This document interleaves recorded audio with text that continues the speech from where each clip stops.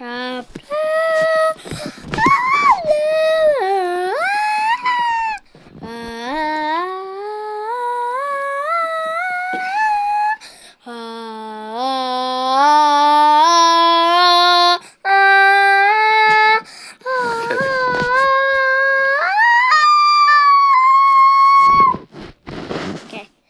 11. Chapter 11. They were just traveling, and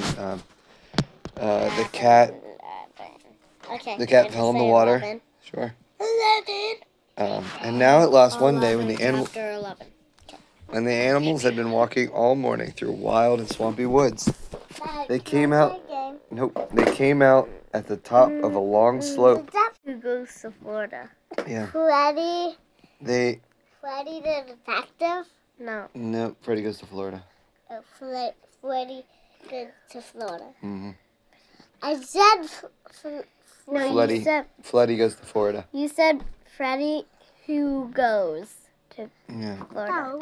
So it doesn't matter. A soft wind blew over the valley and puffed into their faces a sweet, delicious perfume. A soft wind blew over their valley. Puffed into their faces a sweet, delicious perfume. I never smelt before.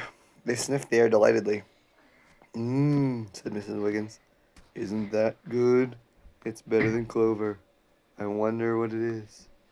I know, said Jack. I've smelt it at weddings. See all those little green trees down there? They're orange trees. They smell as orange blossoms. Look, squealed Freddy. There's a palm tree. It's Florida, shouted Jinx. Wait, did they really get to Florida? And all the animals shouted together, Florida! Florida! So they could be heard for miles. And Alice and Emma hopped out and quacked and flapped their wings.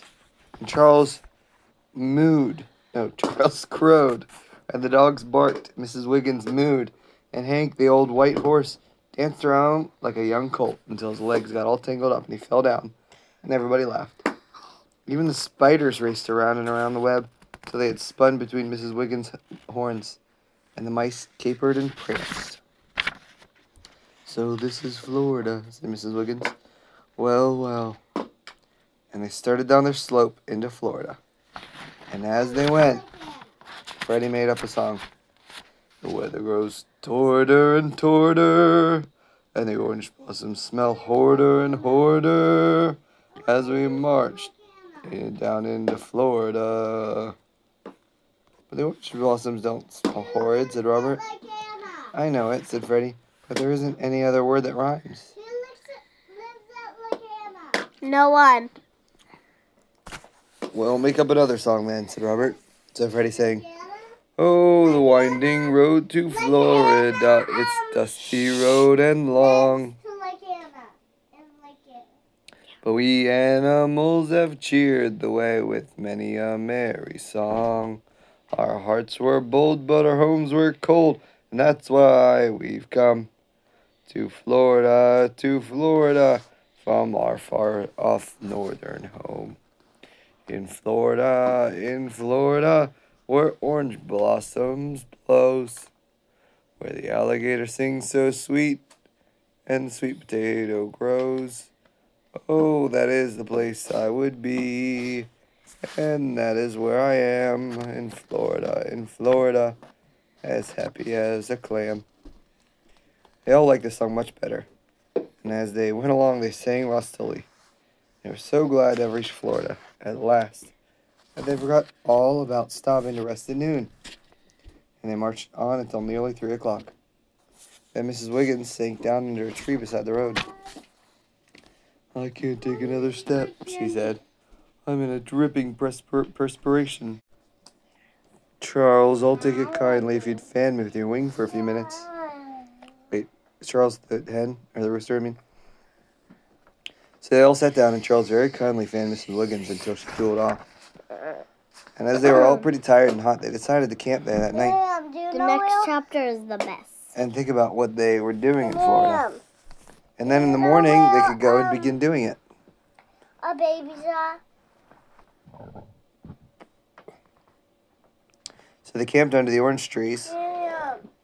and discussed all the things they could do. And at last they decided to go to the seashore, as Freddie said he understood the sea bathing was very fine there. Freddie said he, it says, as Freddie said, he understood. But how can you find the seashore? Asked Robert. You'll have to have that Robin draw it on the map. Freddie said it was easy to find because Florida is a peninsula. What's a peninsula? Asked Jack. And Henrietta said, oh, don't ask him. He's just trying to show off.